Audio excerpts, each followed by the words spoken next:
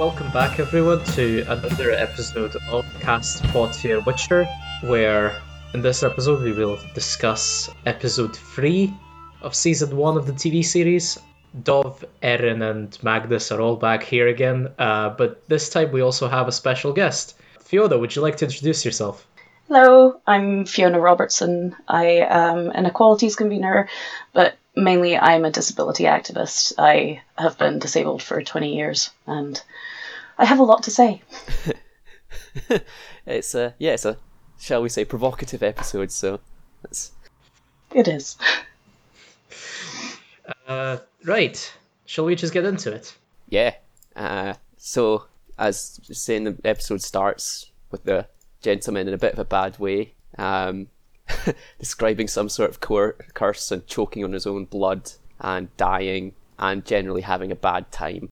Yeah, I love this intro. It is such a great horror film intro. It's so chilling with that long slow shot on the boy's face as he's explaining what's happened to him, but in this cryptic way where he's talking about curses and a wolf walking over the grave of a pregnant girl who died before her time. And I love this shot. I think it's great and really sort of pulls you into what's happening with the episode.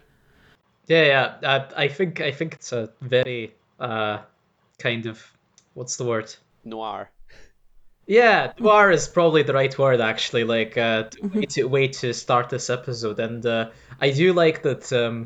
As soon as a Witcher is mentioned, we're expecting it to be our old friend Geralt, but then it turns out to be this random guy who we've never seen before. Yes, I think this is the first time we see a Witcher who isn't Geralt. Yeah.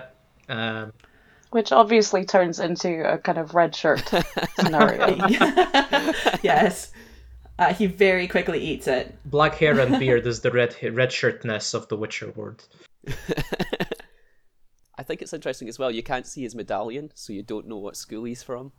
Ah, yeah. Oh, yeah. So this is something I'm not really familiar with because I haven't played the games, and while the book sort of mentions different medallions, it doesn't really explain what they mean. The books establish, shall we say, very, very little about the other Witcher schools, mostly in exactly one scene it establishes that others exist by virtue of medallions with different animal heads than wolf. Yeah, it's the griffin and the cat.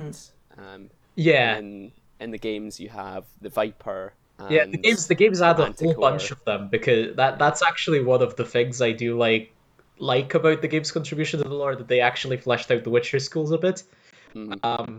With basically just adding, I think, a total of another 3 of them, besides for the ones that are already established in the books. The cat school has infamy in the games because they became assassins and mercenaries, and that's one of the reasons why people hated them and didn't trust them, and that kind of thing is associated with them. And I think the bear school was the one in Skellige, and That they are makes renowned for being... sense, yeah. Yeah. Yeah, that makes sense. So we see this other Witcher, and he sort of takes the payment from the father of the boy, and just if they wanted to rub in just how horrible what's happening here is, it's when the father turns to pay the Witcher that the boy dies while his father's just for a moment not looking at him. Which is just rubbing your face in how horrible this is. And then as we said, very quickly the other Witcher is in over his head. I really loved this shot as well, actually. A very classic horror movie setting of fighting a meat locker. Yeah.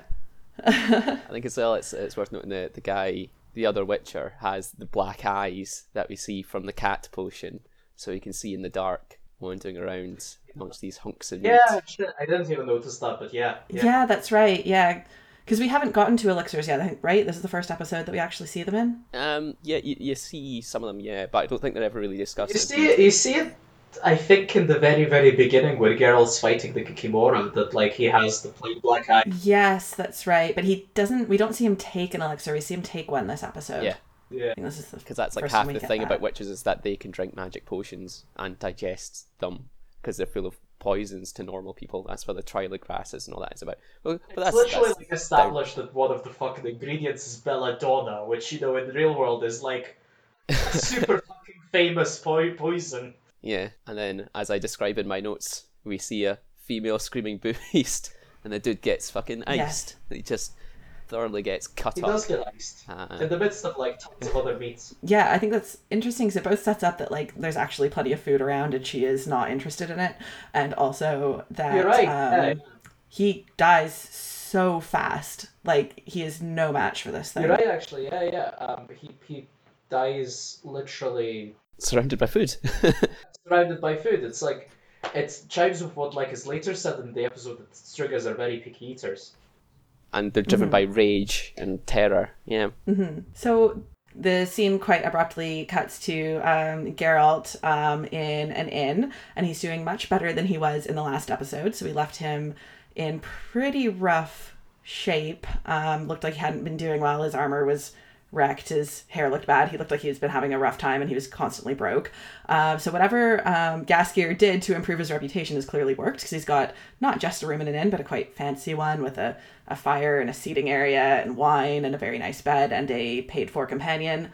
Yeah, I think the companion is probably the best evidence of improved lifestyle and Disposable income. Yes. I think this is our first sort of could be said to be Game of Thrones-y sexposition scene in this show. I will say, you know what, I'm actually not going to complain about this as much as I think people expect me to be like, oh, and she's topless for no reason.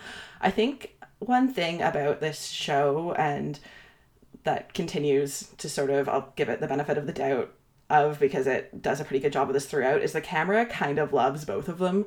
Like, this whole thing where she's looking at his scars and singing all of Jaskier's songs about them is clearly an excuse for the camera to, like, pan all over his sweaty, mostly naked body, so I think it's fairly equal opportunity here. And there is the bath scene, which is, for some reason... we will get to both of the bath scenes. Objectify everyone. Woohoo! Of course, there's multiple, aren't there? Yes. I mean, there's even more of them in the books, but so it's not even like they invented that for the show. He's in a bath all the time in the books. There's a bath orgy in the books, so yeah. That sounds really unsafe. It's not sanitary at all. Yeah. So she's sort of singing all of Jaskier's songs while sort of tracing all of his scars, but then gets to the scar on his thigh that Renfri inflicted on him, and his demeanor just like immediately changes. So I actually love that Renfri continues to be like an important part of his life, even to the point that like being reminded of that scar can like completely change his demeanor. And then he goes kind of cold on her with like just not wanting to share any details, trying to like flippantly sort of play off. Names all sound the same. I don't remember who it was, but you can see he's clearly not happy to be asked about Renfri. Yeah, that's a good point, I think. I would love for there to be some kind of investigation into how things like trauma is dealt with for heroes, because heroes are supposed to not... They have very weird responses to trauma, and for someone who spends all of his life, and he was created by going through a traumatic event or a series of events, then, you know, why this one thing is the thing that causes a trauma response in him. It's an interesting... And I think I might sort of maybe know the answer. And or just like, I have a theory. Okay. And it's just the fact that like Renfri was pretty much the first human that like out on the path actually treated him like a human being, in the sense of didn't precede every conversation with, I heard that you Witchers can't feel anything. And it was the first time that he was actually shown, I think, humanity in the proper full-blown sense of that. And we talked about this, I think, quite a lot in episode 1, that she's so much like him as well, that they are both sort of people on the fringes of society because of mutations or abilities that aren't their fault, and they had this moment of connection, and then he makes a choice that he'll never know was right or not, and kills her, this one sort of person who understood him and treated him with humanity. Yeah, yeah, and I think that's basically it. Like that, literally, develops trauma from this because she actually like a little bit cared about him. Because he wasn't approaching her as a monster, and as Yeah. there was He a wasn't approaching her as a Yeah. monster, and she wasn't And he approaching was him as as a an monster. equal, really. They saw each other's the other side of each other. and then she manages Yeah. to box him into this corner where he Yeah. has to make a terrible choice Yeah. anyway. And living with that is living with choices like that is impossible for the best of people. Yeah. So Well, I think this has been one of the major themes that we've talked about through this. I think Erin raised it. It's the effect of super hyper masculinity on on people, and people even who are supposedly heroes and super strong and valiant warriors. It shows the sort of collateral that it actually has, and it feels very human with Geralt. Like all of his responses are entirely rational in some sense. Like when we talk about the genesis of Witchers, and they're talking about how they're mutants and they're unemotional. It's like, sounds like he's just had a really traumatic upbringing and is pretty closed in. Like any Witcher would be, given that most of them are kidnapped as children and gone through, military training from the age of children with no, female figures in their life till they grow up. No wonder they grow up to be these stoic, traumatized people. that has a really interesting parallel to the way that we treat certain conditions in childhood now. Like one of the most common things that people say about autistic people is that they lack empathy, and that's not true at all. It's only true because it's only true from a neurotypical person's perspective, Yeah, exactly, because exactly. the empathy doesn't look like what we expect empathy to be, and especially when you have an autistic child who has been largely been traumatized, been pushed into boxes or treated as other, then the set of coping protocols that you develop do often look like withdrawing or detachment, where really, there are these very deep feelings. They just don't, they're not expressed in a way that neurotypical people instinctively understand, and our insistence that it's still like people are still saying that it's a lack of empathy is really disturbing. It's a different emotional vocabulary, I think. Yeah, exactly. There's an amazing scene in The Imitation Game. Like, I had a lot of issues with the film itself, but there's this fantastic scene where he is saying to his childhood friend that he has all these feelings, but the language he speaks is clearly not the language other people speak, and he doesn't know how to translate And I it. think you're very right in that. Like, there's a clear parallel here, in the sense that Geralt also clearly has a shitload of emotions. He's just literally never been allowed to express them. Yeah. Because society expects Witchers to be cold and emotionless. Otherwise, the task that's been given to them is like, just unbearable for a normal human being. Well, they live for hundreds of years, and all they do is go from town to town killing things. For all the hatred that society throws at them, that is also what society expects them to do and created them to do. So speaking of going from town exactly. to town killing things, after he's cooled on his companion, he's suddenly interested in her again when he realizes she's talking about another Witcher who came through and went to Temeria. And while they're trying to have a conversation about what is going on in Temeria, the landlord starts trying to knock the door down because Geralt's been there for 3 days and hasn't paid yet. Yeah, he's paid for the lady's company, but not for his accommodation.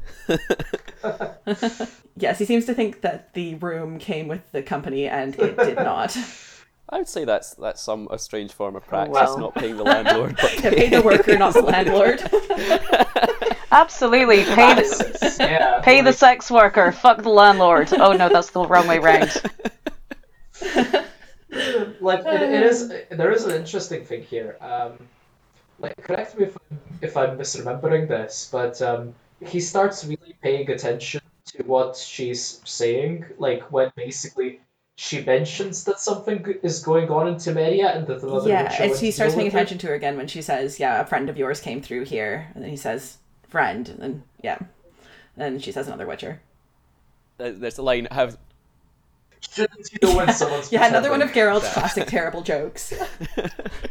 Yeah. Like, Yes, and that's the and one. I think that was interesting because like I don't think they ever like quite exactly explain why he was curious what this other Witcher was Well, I doing. think you'd just be curious that, like, oh, another Witcher came through, so there must be something going on. More a case of like he literally jumps up, like his body language was like he started listening to the conversation at that point. It almost feels like there was a there was something cut there, like where like maybe like it had been mentioned that like Geralt actually like this guy's name was mentioned, that Geralt actually knew the guy or something like that, just because it was the sort of reaction that you have when genuinely a friend has passed through town and you're like, oh yeah, I know him. I wonder if he was expecting that it wasn't another Witcher, and because she had a friend of yours first, and that's when he starts paying attention. I wonder if he was Right. wondering if it was Jaskier, because she That's a was good singing all of point. Jasker's Possibly, songs. but then like he did Yeah. like as a follow-up to like learning that there was a Witcher there, he was suddenly very inexplicably interested in what was going on in That's Temeria. true. Did she tell him right away that he took the miner's coin and ran? He did. She did, didn't she? Yeah, Of that's course, why. Guild Honor, yeah. Yeah. That'll be Like, it. Yeah, I guild mean, honor. it makes sense because Yeah. like that sort of thing, like this is the sort of thing where like, medieval craftsmen, like of any sort, when they were joined into a guild, if like one of them violated the terms of the contract, that reflected badly on the entire guild. So so from his perspective as a small businessman, Geralt is Got the cat for his just business. ensuring that like the market continues to be open to him going forward. So then he packs off, and the one thing I say is funny is it Yeah, says yeah. point you to Temeria. He It's just like leaves his it, horse that and walks always towards cracks me up because it's like point me an towards entire you. country. Also, the idea that he doesn't know where Temeria is when, like, this is all Possibly he like does that is... one is almost maybe believable Yeah. if he doesn't have a map on hand, but still. And I he's been there suppose for 3 so. years just frolicking. And poor Roach gets left behind because she's collateral for his unpaid room bill. Yeah, and then we cut to some workers talking about unionising and rising up and going on You strike. know who this reminded me of? How many of you? I know, Aaron, you haven't, but Fiona and Magnus, have you seen Chernobyl? I Yes. have not. Fiona, did they not remind you of the miners in Chernobyl, where Yes. like just like this gang of It like genuinely did, yes. hard workers who like literally will buy for no one. The scene's really interesting, actually, because it gives us a lot of context about things that are going on in the world, and it also gives us sort of some ideas about how those global or continent-wide events are sort of impacting sort of workers throughout the continent. So when Geralt walks into the mines wearing his shiny new armor, may I add, the workers are talking about going into revolt due to the way that King Foltest isn't doing anything about this monster. And they talk about a few different things. They talk about we should go on strike, or we should pack up and move and go south of Sodden, so go to Nilfgaard, because they've had a revolution and are taking care of their workers now. And then their third option, which is what the father of the dead boy proposes, is we can't just go to Nilfgaard. They've had this usurper, and now all of their workers get paid. We should do the same as them and revolt against our There king. isn't that much coverage of Nilfgaard because like only the last guy mentions Nilfgaard. The second guy says south of Sodden at this point doesn't still mean Nilfgaard. At this point, the Nilfgaardian conquest hadn't started yet. Like he just says that there are jobs. Oh, south that's of true. You're Sodden. right. Like, so I think it's more just generically he's proposing that as a solution rather than go on strike. Let's just leave. And then the last guy goes, we should do what the usurper did in Nilfgaard and get rid of the king. Yeah, Geralt is literally like, you can't kill a Wukudlak, but you're going to kill your Geralt king. walks in and is not on board with revolution. Yeah, sure, guys. I think he comes up with the line, he talks of my guild and yours, which is, I think, calling back to the fact that it's professional pride at this point. Yes, he says, I'll do it. I take payment after the fact, and for a third of the price, a compensation from my guild to yours.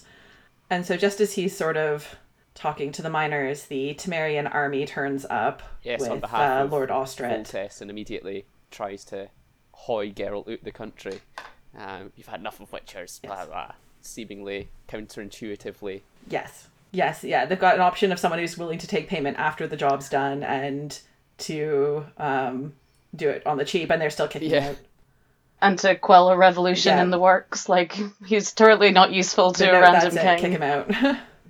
And, as we eventually find out, that was entirely in line with Ostrit's plans. Like, I think it's actually very interesting, to look at this scene from the perspective of, like, after you've watched the entire episode. Because, like, initially when you're watching it, you just go, like, oh, yeah, Ostrit just looks like, he's just trying to be nice, calm the workers down, like, doesn't even punish them because he just wants them to be, this guy probably isn't so bad, right? Like, he's trying to just maintain order. And then when you watch it at the end of the entire episode, like, after having watched the episode at least once, you go, oh, shit. Like, the real cynicism of the guy is fully on display here. Because... they're being openly treasonous. Yeah, and like the way he speaks to them, like, reads completely differently. Like his, like, niceness reads as a combination of, I'm going to not punish you just so you can continue fomenting, like, revolt, and, like, also it starts sounding so patronizing, like when he says that, like, to the dead boy's father, that, like, he was a good lad, I understand your pain. Like, it starts sounding like upper class patronization, as if he's trying to provoke them deliberately into more anger, like, by saying things like that. That's fair.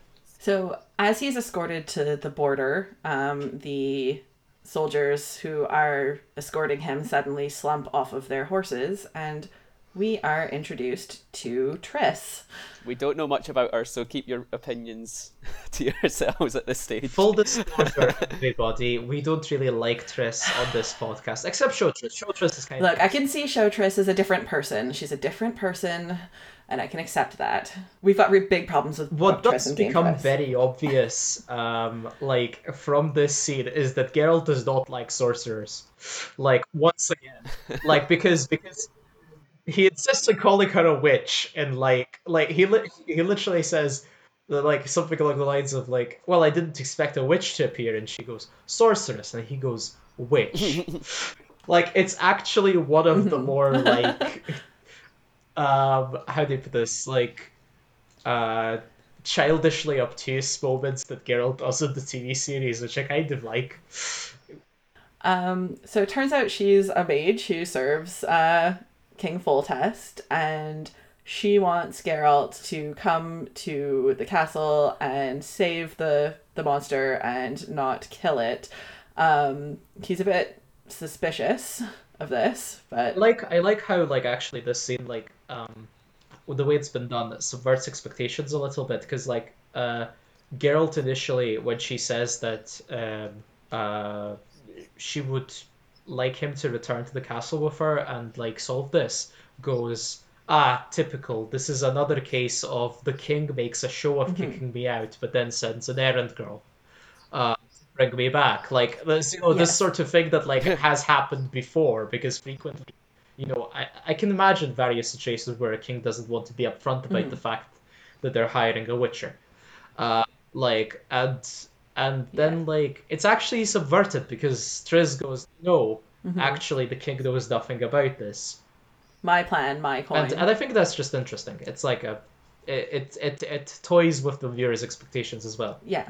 So she explains that citizens have been going missing for years, and that Foltest has fled the original castle and built a new one. And when Geralt says, well, he can't help because you can't cure a Vukadlak, which is what they think it is, Triss says it definitely isn't a Vukadlak, but we're not sure what it actually is. Should we explain what a Vukadlak is? That's basically just Polish for a werewolf. It's literally Polish for a werewolf. That's cool. Yeah. Like, I could tell because it's very close to the Lithuanian Volkolics. Yeah, and then Geralt goes and examines the corpse. and finds out that his pal had been butchered, he hadn't fled, and nibble at his liver and heart. Yes, but she's not impressed that she's decided it's okay to just let the people believe that he fled because they didn't want to cause panic by letting them know that the monster had been able to kill a Witcher. And that's when Geralt identifies that it's a Striga, because, as he says, only one creature he knows is that picky an eater. Yes. This is also where Triss explains that it's not just any old monster, that it is possibly the heir to the throne. It is the king's sister Ada's It's a callback to daughter. the first episode when he's talking to the little girl when he mentions a Striga, because of course Striga is not a Western folklore thing, but it's the name we hear when he's talking with I forget her name, the wee lass, and Marilka. And she mentions a Striga, and now we're actually saying, oh, this is actually a thing in the world. Which I think is a little bit, Yes, 99% sure that the reason they mentioned like Astruga in the first episode was because after producing most of the series, they were like, we need to insert a line just like mentions a couple of the monsters. Who have we got? Astruga, fantastic. So Strigas are produced by a curse, and so that means a curse can be broken. So that is the plan. Then we get the shagging scene of the episode, or the second sort of with you know what, I actually kind of love this because it is so Yennefer it hurts. Like honestly, when I started watching this scene, I was like, wait, who are these people? And I was like, oh yeah, of course, they're illusions because Yennefer wants to be watched by a crowd. That makes sense. That completely makes sense. Yes. So, so we get this kind of freaky sex scene where, Yennefer and Istrid are having sex in front of an illusory crowd that Yennefer has conjured, and they applaud. Okay, so this is one of these things that I think it could be read really easily as pure exhibitionism, but I think that one of the elements of the scene which was so important, and this is one of the things that they did right with disability, is that we, especially disabled women, are completely desexualized. We are seen as completely not sexual beings, not attractive, not worth, not like when I was using a chair full time, when my boyfriend would kiss me, people would look horrified, like genuinely horrified. So much to the point that I started wearing t-shirts that said "I love sex" just to fuck with people. That's awesome. Because it's a really well-known thing, especially which is particularly cruel given the fact that disabled women are also vastly more likely to become targets of sexual assault and rape. But that's often because we're not believed when we say that this has happened, because we are seen as non-sexual beings. So this scene was really amazing, where you had this woman who, she used her magic to conjure the stuff, but she didn't change her appearance in this. She was still her. And it was, she was a disabled woman having some pretty hot, freaky sex with a pretty hot guy, and all of these people watching and approving and lauding her for it. That's something that is completely absent from the typical disabled woman's life. It's and especially if you have the type of disability which Yennefer has, which is the facial disfigurement and the hunchback. These are things which are seen as completely separate. They are mutually exclusive from being attractive.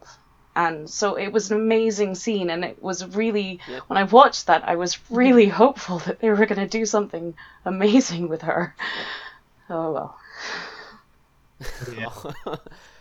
Yeah. I mean, I really like the scene as well because, I mean, this is book context, but something that if you've read the books, you know, is Yennefer is pretty kinky. Woohoo! So are most disabled women. I really like that they sort of extended that sort of back to her life before she has like the physical transformation, and it's like, no, this is like who Yennefer is and who she's always been.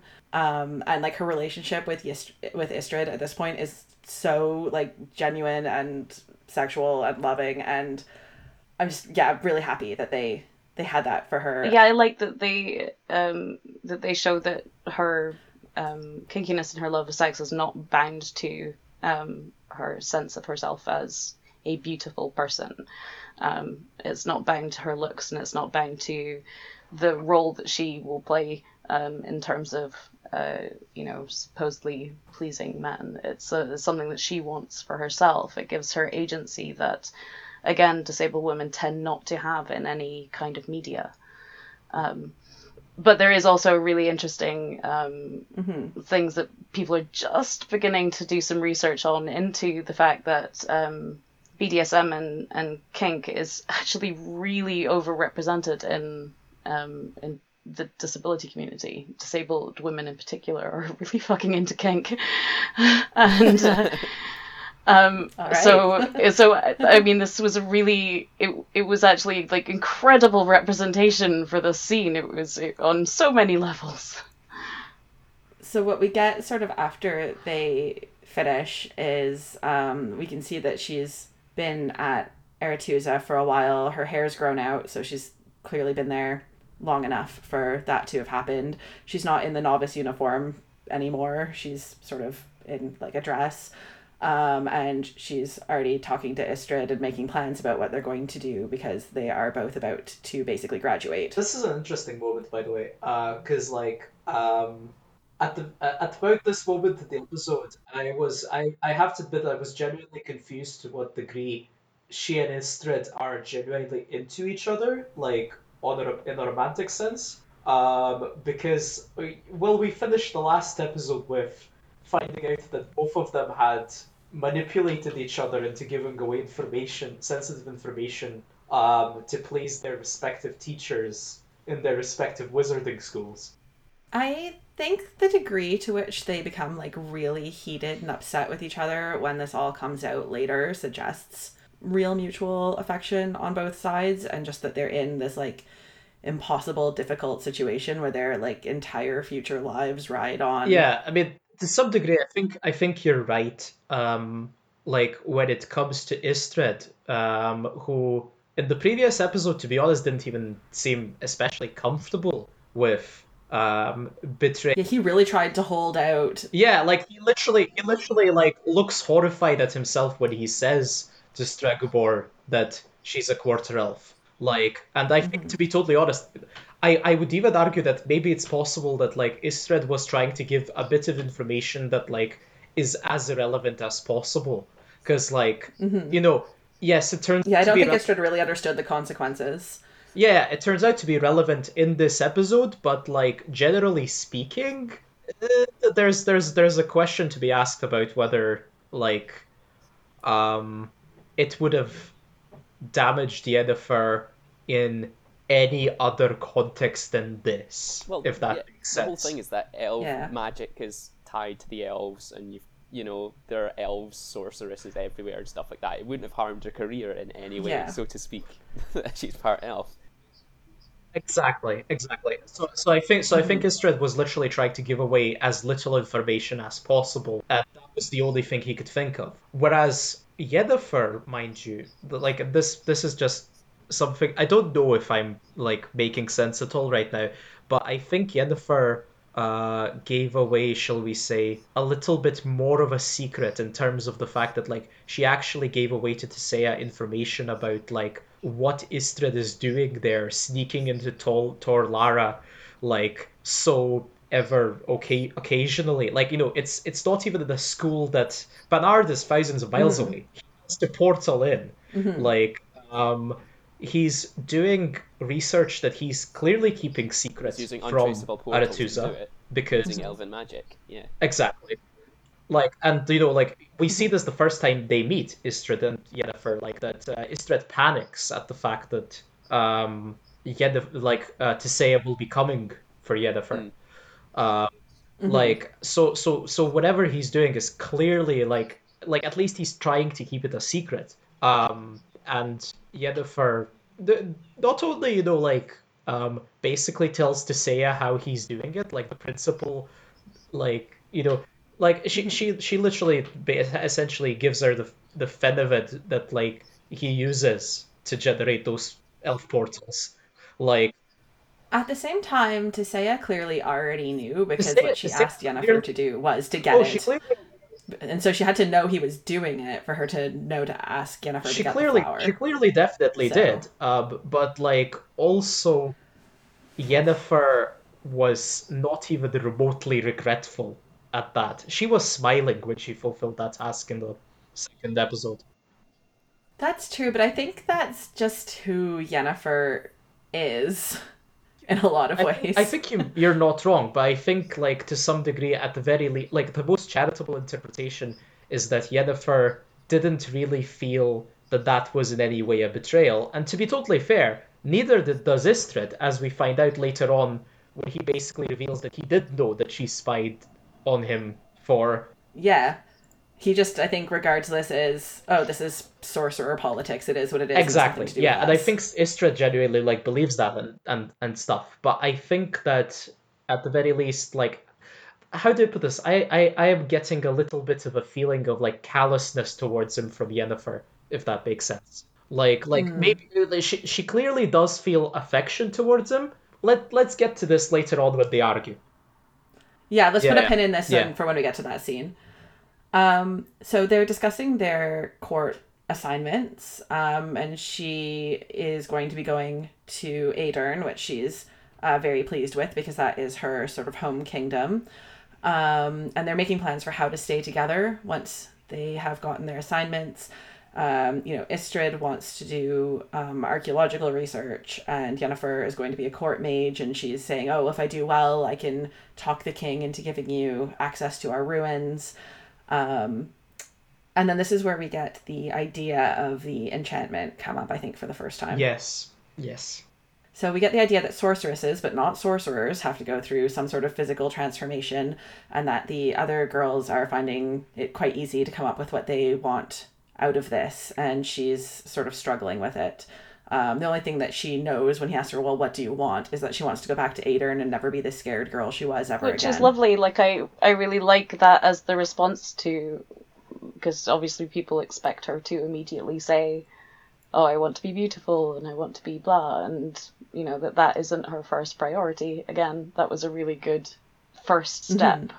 Yeah, I completely agree. Just the idea that, like, she's thinking about what she wants sort of in terms of her life development rather than her I think physical it's appearance. just as a sort of broadly tangential point, I think it's kind of amusing that the enchanter, when we meet him, is the guy from the Green Wing who was a surgeon in the Green Wing. It's the long arc of his career. Yeah. Yes, because that's where we go right after Exactly. this, is we cut straight to the scene with the enchanter / Yeah, I think he dressmaker. multitasks us both. That's very He's medieval, literally isn't it? both their enchanter and their tailor. And this is where it Yes. starts getting a bit rough, because he says some not... The victim in the Great mirror, stuff I to believe, her. is one of his things. Was that to say? that's Tisea. Oh, God almighty. He says she's a first Yeah. draft of what nature intended, and that every girl who he enchants becomes a living work of art, no matter yes. how challenging Yeah, the clay. he calls himself like the final artist after calling her the first draft. Yes. Not Yes, great. it takes a decidedly downward turn here forth. Yeah. But I do like his ridiculous stance and finger click to produce the dresses. It's very I showmanship and fey, like that. and yeah. Also, the grey dress that he conjures up for her is really nice. I really do like that dress. I like the dress. If he just stuck to fucking tailoring, it'd be fine. I was really relieved, actually, when she walked in there, and it's like, oh, okay, she's just trying on dresses. This is Yeah. fine. Woo! So enter Tisea, and she sends the enchanter away. I actually did kind of like her line about, there isn't a person in the world who looks in the mirror and doesn't see a deformity except for us. We remake ourselves on our terms. The world has no say in it. Because I think she's not trying to say, like, you specifically need this, Yennefer, because of your disabilities, but, everyone has a negative self-image, but we are the only ones And with still, her control over conclusion that. is not to rectify issues of self-image, but to change the image. Yeah. And she says to her, she doesn't say imagine the most beautiful woman in the world, doesn't say that. She says imagine the most powerful And I mean, woman this in the is world. one of the really shitty truths of the world, is that beauty is in fact power, and it is. There is no, there's no way to argue that Yennefer, as a visibly disabled woman, would have been more powerful somehow, than the incredibly beautiful woman that she becomes, because that is the way that the world works. But the purpose of stories is to try and come up with worlds that don't yet exist, and it would have been interesting to explore a world where that was challenged, instead of the just fundamental basic assumption that all able people have, which is that given the option, any disabled person would get rid of their disability. Yeah. Which is a fundamental assumption that isn't true. And it's not something that as a society we ever talk about, because it doesn't fit any of the narratives that people like to hear. And I think it's also worth saying that, like, the absolute most charitable way that you can interpret this situation, like this scene, is as you say, that like this is a world that has the same failing in that regard as ours. That beauty is power, as you say, and that, how do you put this? That Tisea has taken the very, very, very initial first step in providing the sorceresses she trains a way out of that conundrum, and then like by like acknowledging that, like, uh, everyone has these self-image issues. We can remake ourselves on our terms, and then immediately going on to like reinforce that in terms of what you should want to remake yourself into is I not mean, disabled. that's the thing. The woman is. I will never judge a woman for operating within the rules of the world that we live in. So, it's not a judgment on Yennefer herself for choosing this, because that is very much the world and the hand that she was dealt. None of my criticisms about the way that the story unfolds are about her having a moral failing in doing this.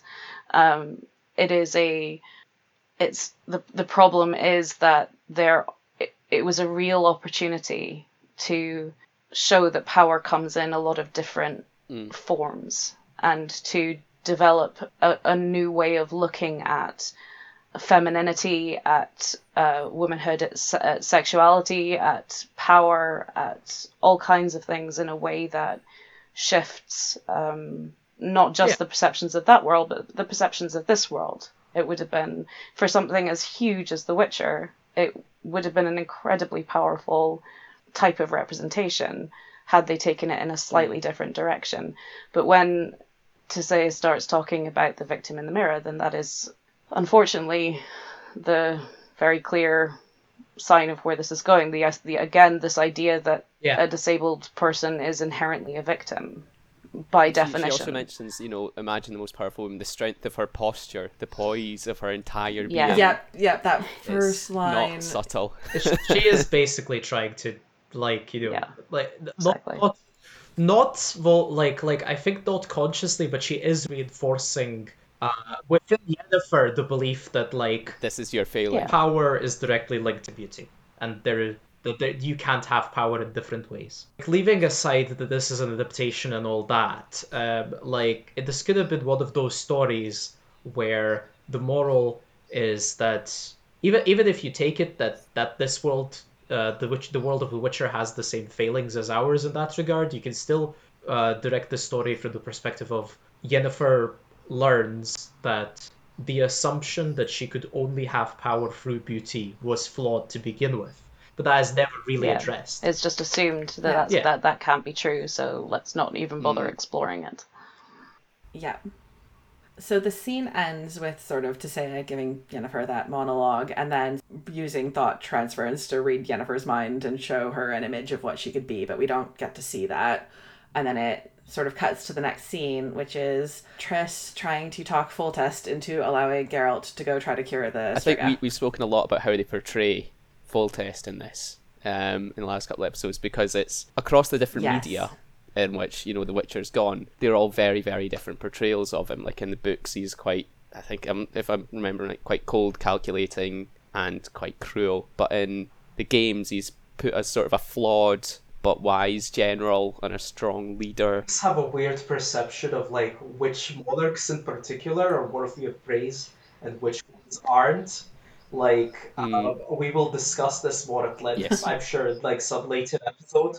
But like the game's perception of like the political figures of The Witcher deserves like a fucking chapter all in its own, because every time I like playing one of the games and like there's just a conversation with like Foltest or Radovid or like something that references any one of the other kings or like even Emir of Aramis, like every single time I just go, feels like none of you have read the books. You are literally making these characters up. These are new people. These are not the characters I Because, know yeah, from the way we books. first meet Foltest is he's basically Denethor. But that is the way he looks in this scene, and that's how he Yes. acts throughout the episode. He is Denethor. Yeah, so even the book Foltest is supposed to be quite young and attractive, but yeah, show Foltest looks like Denethor. He's like eating with his hands, and he's sweaty, and he's Mind, to be not- fair, everyone in the Middle Ages ate with their hands, but Well, yes, but you don't Yeah, watch it's them do it intentionally on done. yeah, screen. because our society perceives it as disgusting. So every time it Also, book Yennefer makes a point about eating with a fork and knife and teaching Yes. Geralt to do it. But yeah, it's the conversation. Obviously, they're talking about Triss trying to get Foltest to let Geralt do his work, and the Striga is referred to as an overgrown abortion. Yeah. Yeah. There is. It's. I don't know. It's not referred to in the books that I can recall, but certainly in the games there is literally a cursed creature, which is an overgrown abortion, which is a botchling. Oh wow. Not to like bring in too much book stuff, this isn't really a spoiler, but the books Oh, are yeah. super pro-choice in like a pretty respectful way. So like makes a point of just pissing off every one of the sensitivities of Polish conservatives in his books, and I kind of love. It's like you can just see that like when he was writing this, he was going like, yeah, yeah. Wait till they get a hold of this. So basically, Foltest is just not having it with Triss's recommendation that they allow Geralt to go try to cure the Striga, and Foltest tries to kick them all out of the room. But Geralt does a sort of like, oh no, after you, and then shoves the last guard out and bars the door. Like, though, can I just observe that the incompetence of the Temerian Royal Guard is fucking abysmal. Like, if Geralt was trying to assassinate Foltest, he would have been Yeah, dead by the it's time amazing. they got in. Like, it's genuinely worrying if that's how you read it. Yes.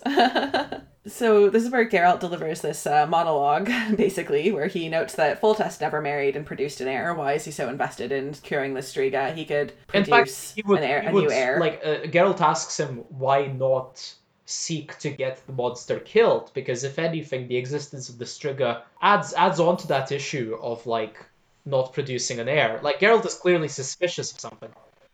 Well, he basically does straight up accuse Foltest of being the He almost father does. Of his sister He Ada's basically child. asks the questions like he asked the question, who is the father of Ada's child? And that's when actually a very interesting thing happened. Like, Geralt never explicitly accused Foltest of that, although that was clearly Geralt's suspicion. Foltest basically, just before the guards burst in, like, says something along the lines of, I heard stories about witchers when I was a child, about how they were stripped of all emotion, and they must be true, because only someone stripped of all emotion could accuse a king of bedding, like, his late sister, like producing a child or something along those lines. The fact that he went there, even though Geralt didn't Yeah, specifically say the it. first time I watched that, I was like, is this just Yeah. like a very embarrassing, suspiciously specific denial? But then, like, on the second watching, I was A like, Freudian slip. I think yeah. no. I think Foltest is actually telling Geralt what Geralt needs to hear. I think Foltest is basically confirming in all but name like in order to like because like I think like for whatever reason Foltest didn't want to go ahead and say to Geralt, yeah, it's actually me. Well, it'd be a hard thing Yeah, to admit. but he admits it in other words, basically. Yeah. But then immediately banishes Geralt from Mind, Temeria. he does so once again very inefficiently, because I will note that in this episode, every time that someone asks Geralt to leave Temeria, they never actually escort him out of the kingdom. They just fucking tell him go and then like expect him to actually leave. Like, so to be totally honest, I don't think Foltest was expecting Geralt to leave here. Well, I think Foltest was doing a thing here where like he basically was, how do I put this? I think Foltest was unwilling to, in this interpretation of the story, like I think Foltest was unwilling to explicitly like say hire Geralt, yeah, go fix this situation, but like he's also not doing anything to really prevent Geralt from investigating further. There is a funny line that I've just remembered from the second game. Foltest says it's the most natural thing in the world for a brother to love his sister. Oh yeah, that's some Jamie Lannister shit. Forgot. Oh. That's what I mean about the portrayal of the characters as being different. In this, he's quite sullen and guilty about it, but in the games, it's like, hell yeah, I banged my sister. Gross. No, the games out of any adaptation of the fucking series have like gone the furthest down the road Yeah. of Game of Thronesization. The second game was basically Game of Thrones. It was released around the same time. That's kind of the second one's Was overriding theme. definitely very visibly inspired by it. Then let's just put it that way.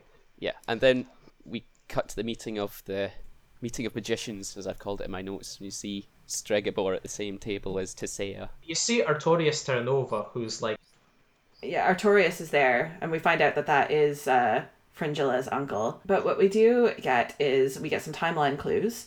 So they start their conversation by talking about how Sintra is hostile to mages and has banned them from their kingdom.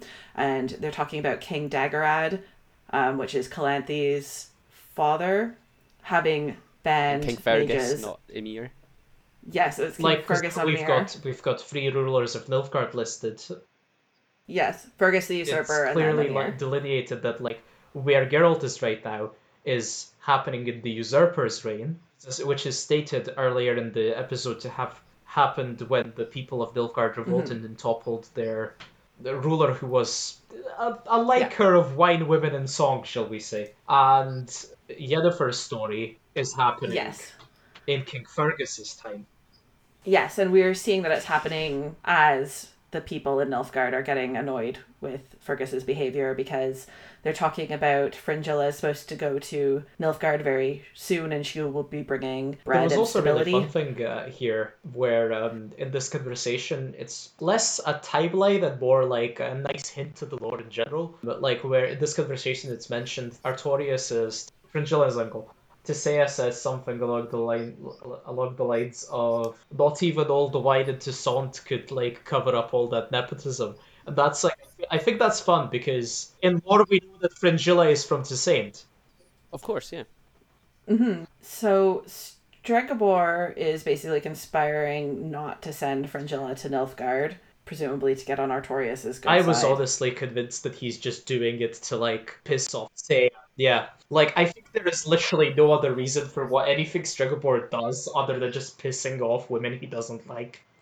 Yes, that's probably right. So Stregobor uses Yennefer's elven blood against her. He says that Sintra basically hates elves, so sending Yennefer to aid her would be a provocation to Sintra, and that we can't keep having Sintra outside of our sphere of influence because unchecked kings and queens lead to rebellions and massacres. To which Tisea responds, "Still afraid of Falca, aren't you?" So we get this other a little reach bit of an of argument, lore. by the way. Like I'm sorry, but like not even the most ridiculous obscene racist cares about like who is the advisor to a king of another vaguely allied kingdom, whether they have a it's quarter nonsense. of elven blood.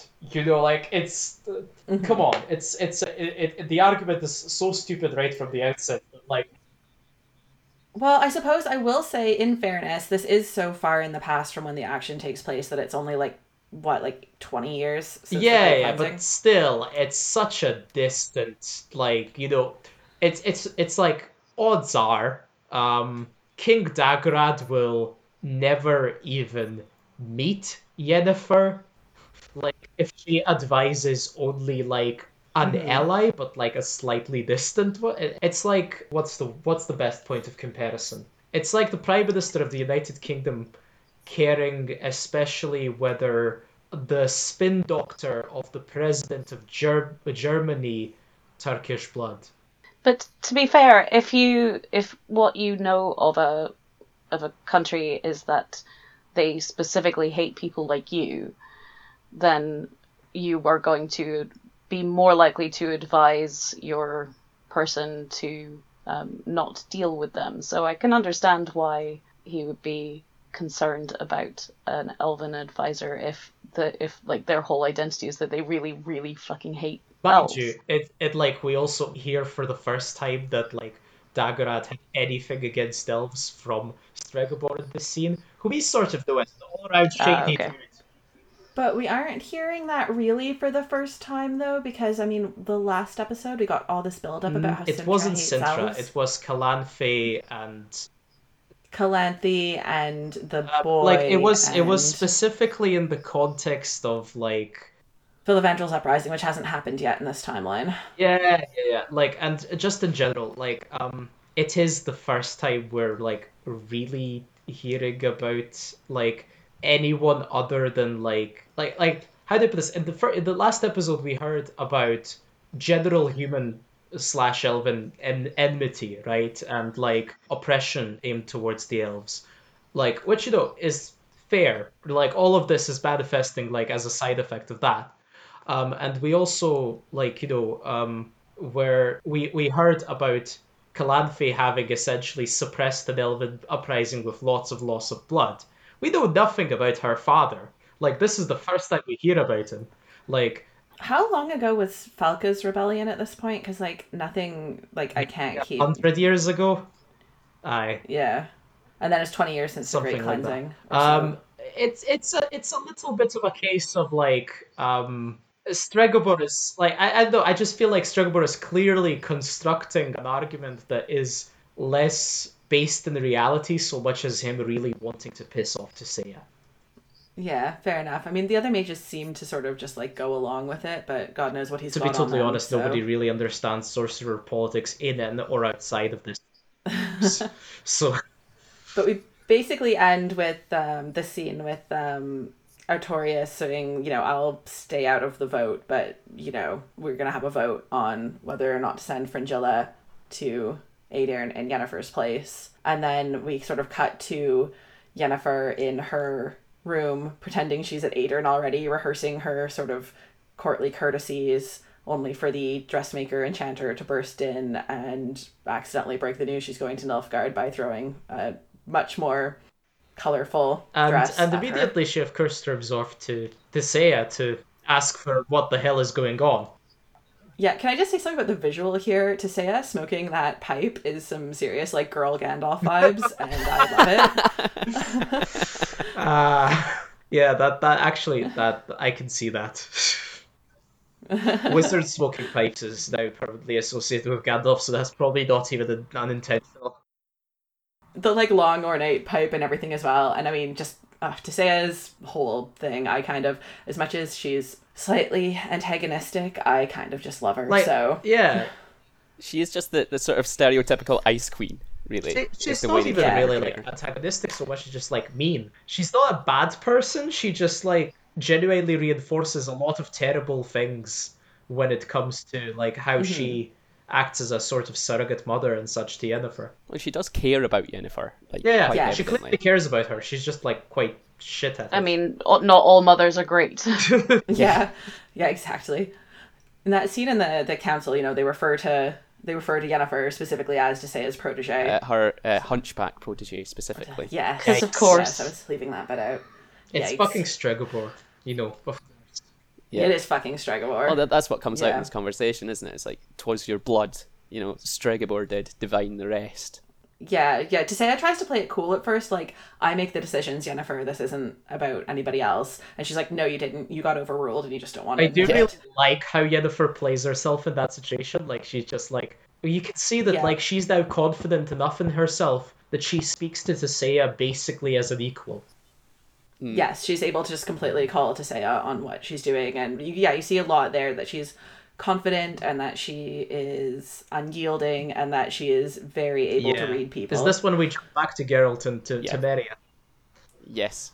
One of my favourite scenes in this 20 episode. years into the future, lads. Come on. Yeah. He's at the crypt with the guards, and Triss comes along and says, "Oh, I'm sure you've got some genius trick or some idea to get rid of the guards." Throws a rock. Just hucks a rock. Oh wait, but we missed Geralt's trademark cheesy jokes. You were supposed to leave Temeria, but come on, these views. I don't know why he's so mean in that regard. It's a lovely ruined castle.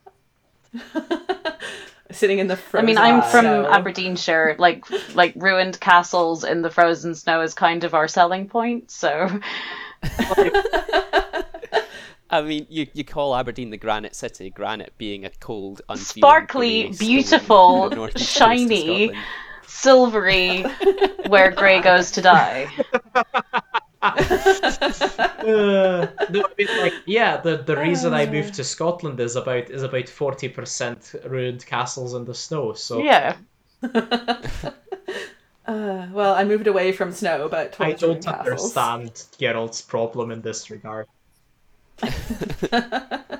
Clearly, what he really wanted was something like the Metro Center or the Empire State Building. Like he's actually a modern day city boy who just is really frustrated by all this nature. Wrong space and time. Honestly, to be totally honest, I can almost see Geralt actually being one of those people who, if he hadn't had to become a Witcher, or like if he ever like actually had the chance to maybe be someone else, he'd become one of those annoying Twitter posters, like with the fucking architecture blog Twitter. Yeah.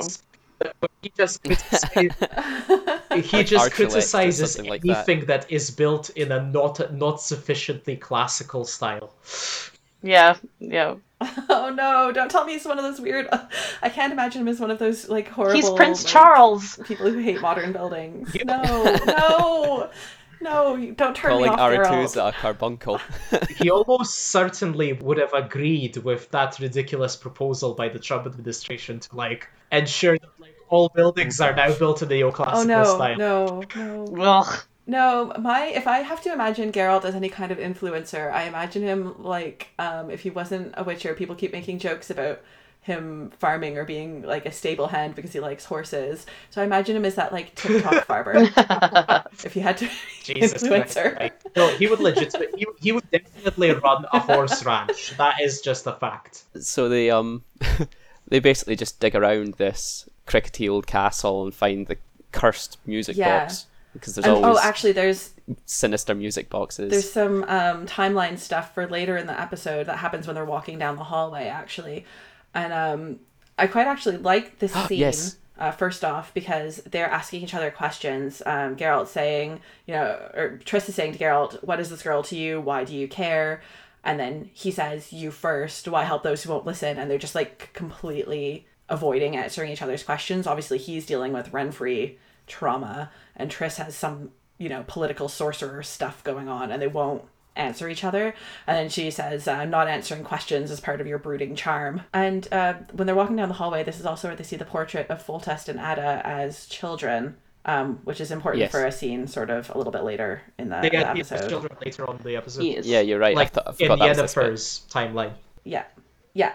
So Geralt tells Triss that Foltest is the father, and then this is where they start sort of looking for clues in Ada's old And that's bedroom. where they find the letters inside the music box. And Geralt very suspiciously sniffs the bed. Which turns Yeah. out to be the right idea, because we cut next to them going to Ostrit. Like, because the letters Yes. from Queen Sansia, Foltest and Ada's mother, basically, telling her children, "I know what you're doing, please stop." Yes, and she's telling Ada to have an Yeah. abortion. Like, and they go to Ostrit, and it's not immediately apparent why they went to Ostrit, but it becomes apparent in a little bit, because they show him the letters, and he goes, "Wow, yeah, this could quite feasibly bring down the crown. Like, he says it in such a Oh calm no! voice. It's like, Yeah. and he suggests several hypotheses, like possibly that the relationship might not have been consensual, etc., etc. And Geralt says, like, you're suggesting that Foltest raped Ada and then He's going to murder his own child. cursed her in order to, like, dispose of the evidence, so to speak. And Ostrid goes, well, kings have done, more for less. And Geralt goes, drink. Uh, like,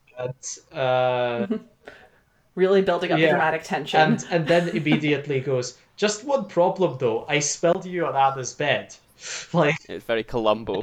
and we find out some creepy things that, frankly, we didn't really need to know about Ostrid. Um, basically, it all comes out that, like, the likely offer of the curse was Ostrid, and that he refuses to allow it to be, revoked, because then the people will rise up against Foltest after the Striga has killed enough, and, Ostrid will have his revenge. And there is some really, really interesting work done here, I think, about sort of, again, toxic masculinity and honor culture. Because Triss says to him, why didn't you just expose the affair if what you wanted was to hurt Foltest? And he's like, no, that would have hurt Ada. But obviously what he's done is killed Ada and turned her child into a monster. And he doesn't see that as hurting Ada because it's kept her reputation and her honor intact, and that's more important to him than her life because she's ruined by Foltest's seed. So this is like kind of about honor killings. Good. I hadn't twigged. It's also about the kind of, it reminded me a lot of the way that we talk about specifically murder-suicides in when men who have been rejected by their partners, especially if they have kids, then they like murder the whole family and then kill themselves because they think that is somehow, because they think they have some kind of ownership over the family and the women involved, that they have a right to their affection, and that if that affection is going somewhere else, then it's then they are being betrayed. Yeah. But also because there's a belief that other people looking in, because to men with that kind of worldview, reputation and how they're seen is everything, then they kind of expect that to be true of everyone, and the idea that a woman would just want to live her life with her kids and be happy is somehow less important than it often happens when men lose a large sum of money, like very rich men, they murder their families and burn their houses down because somehow that's better than the shame coming to the family of losing everything. Yeah, you do see that a lot. Yeah, the like killing the wife and kids because they can't bear to tell them that they've lost the money. They can't imagine she'd just want to... Yeah, and just like go and have a normal life, that it would be a tough kind of thing, but... Yeah, because they can't ascribe any agency to them, and that's what Ostrid is doing here. He can't ascribe any agency to Ada, so it's like Foltest ruined her, Foltest was nagging her, it's all Foltest's fault. He can't, even though this is obviously gross and incestuous, he can't understand that maybe she was into it too. And he just did the obvious thing of, cursing and murdering and everything, because that's the obvious. He just did the path that was laid out for him by their actions. Yeah, and he has to make sure he gets revenge on Foltest for himself and Ada in his. And I think it's very interesting as well, because is it fair to throw in a short story comparison here? Because I know we're trying to avoid those, but like I think it's interesting to compare specifically like how this is played in the short story and in this episode on this particular point, like who did the curse and how. In the short story, it's not ultimately clear that it's definitely Ostrid who did it, because in the short story it's said that like Queen Sansia had some sort of minimal magic power as well, and unlike in the episode where we later find out that Ostrid sought out a curse and received it from essentially an unregistered mage. Like in the short story, it's played as a kind of he just snapped at her in anger, like something along the lines of, I curse you and you're bastard, and that is implied to possibly have been the source of the curse that produced the Striga. Like, so in the original short story, there's a lot higher degree of like everyone except Foltest and Ada is like their failings were say Ostrid's failings, for instance, were more the result of accident than anything else in the short story. Like, while here it's genuinely more insidious and deliberate because here he did curse Ada in an attempt, and specifically Ada, in an attempt to see what, just like out of desperation, in an attempt to like you essentially commit a murder suicide.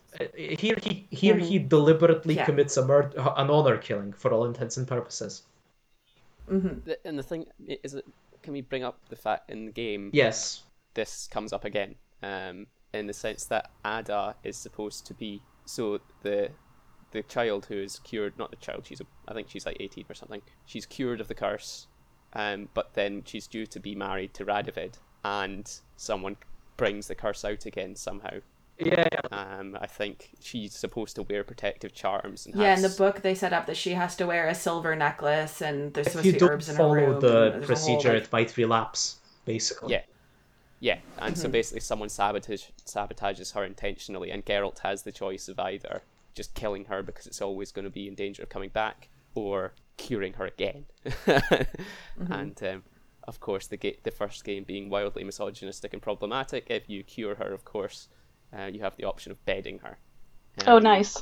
Not to correct something that I genuinely don't like care enough about to defend, but you sleep with Ada, but like Ada the Younger much earlier in the game. Like, Oh, is it before that? Oh, it's before Yes. you cure her. Oh, so you have a choice to kill her after you fuck Yeah. her. Ah, okay. That's somehow like even worse, it genuinely is. Like that Yeah, that it game. is. It should pretty much genuinely force your hand The to save her first if you've been game fucking literally her earlier. gives you I'm just like gonna say. several options, like several chances to murder women who you've slept with. So it's yikes. Oh my god. Nice. It's Men. The games are yikes, but we'll get to Yeah. that later. Yeah.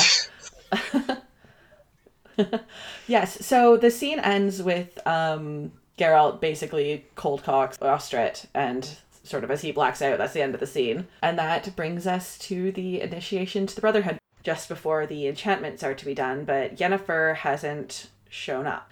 Yennefer is so angry that she isn't going to be going to Aedirn, that she's trying to find a way to get around it, and it just seems like she doesn't even realize that she's missed the initiation. And Istrid walks in on her writing a letter trying to convince her human stepfather to acknowledge her as his trueborn daughter. Kind of low-key makes fun of the entire idea. Like, not meanly, but like he doesn't think much of it. And he quite frankly like does basically just goes, the initiation just happened. Like, it's over. Everyone's gone through their enchantments and stuff. You've been too late. And Yennefer tries to convince him to go tell them he lied.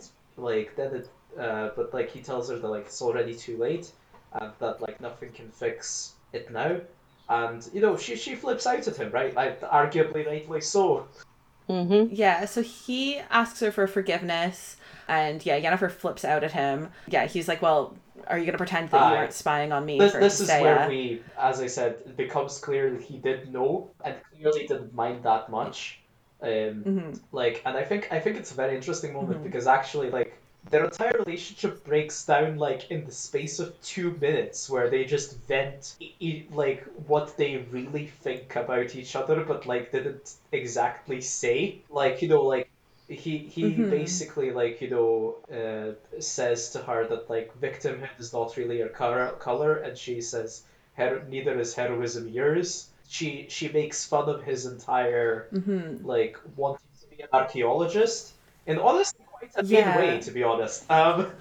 Yeah, we see. Well, we see how they don't really have a lot of respect for each other's chosen paths. So Istrid says, forget about the Brotherhood. I've just gotten a seat on a chair on the research council. We can travel the world together. Go see all of the different ruins. And she says to him that, a lifetime spent holding dustpans while you dust off a ruin, that's slow suicide. Yeah, and he doesn't respect her role either, though, because he, throws back in her face, I was going to Temeria for you, gossiping at court, that's your fetish, not Exactly, mine. right. Like it becomes very evident here that like it's actually this moment even more makes me wonder like this is a very interesting moment because like it becomes apparent that like despite the wizard politics surrounding them, there was a feeling of affection, but there was and like even trust, but there wasn't really a feeling of genuine respect for the other. Like Yeah, I think the moment that breaks me in this scene was when he says that he was going to go to Temeria for her. She says a true man would state his desires, and then he says that how can I even know my desires when you get off on disguising your own as mine? Yeah. And that Stregobor was right about. Yeah, Stregobor was right is a line yeah, that yeah. just. And I think it's a very interesting moment that one because first of all, to be totally honest, I completely buy Istrid when he says that that's what's been happening because it is exactly the sort of thing that like shall we say young Yennefer that doesn't yet fully have a healthy grasp on what should be the limits of using her powers like would do like essentially perhaps not even like really like realizing the problem with it, manipulating what Istrid wants using well her actually quite good what's the best word for it, psionic abilities. Yes. And I think the other thing is that Istrid he isn't understanding the degree of Yennefer's trauma. She says, I will not be lectured to by a man who pimps the world as some romantic adventure. My world is cruel. You enter, you survive, you die. He's not understanding what she came Yeah. from and why it's so important to her. I don't we don't really get an impression of where Istrid originated from as a what his life was before becoming a mage, but you get the impression that it was not as difficult. Like he just doesn't project the same degree of past suffering Yeah, as the first character fuck you, does. Istrid. And I think that like limits his just ability to be a good empathetic partner in that regard by a lot. Yeah. And then, of course, it ends with him throwing her worst fear back in her face. Quite Exactly. a horrible way, Because- to be honest. Yeah, because he says, Yeah, it's an unforgivable way. he says to her, you're just angry, you lost your chance to be beautiful. And she says, I want to be powerful. And he says, no amount of power or beauty will ever make you feel worthy of either. But, I mean, that was also him quite clearly saying that he did not find her beautiful right now. Yeah. Which is an incredibly vicious thing to say. Yeah, because someone at the start of with their argument, her you get the condition. impression he's saying, forget the enchantments, forget everything, you as you are, let's go, let's just go explore the world. And then, then he just turns that right around at the end. This is the thing, right? Like, Istrid doesn't really love Yennefer. He just wants to control her in the same way that, like, a lot of men basically don't really, like, feel genuine love and respect for the women in their lives. They just... I don't know if that's really true of Istrid. He is Stregobor's apprentice. He is Dragonborn's apprentice, that's true. Like, I don't get the impression that, like, Istrid genuinely cares about what Yennefer wants. He just wants Yennefer to himself as a sort of eye candy.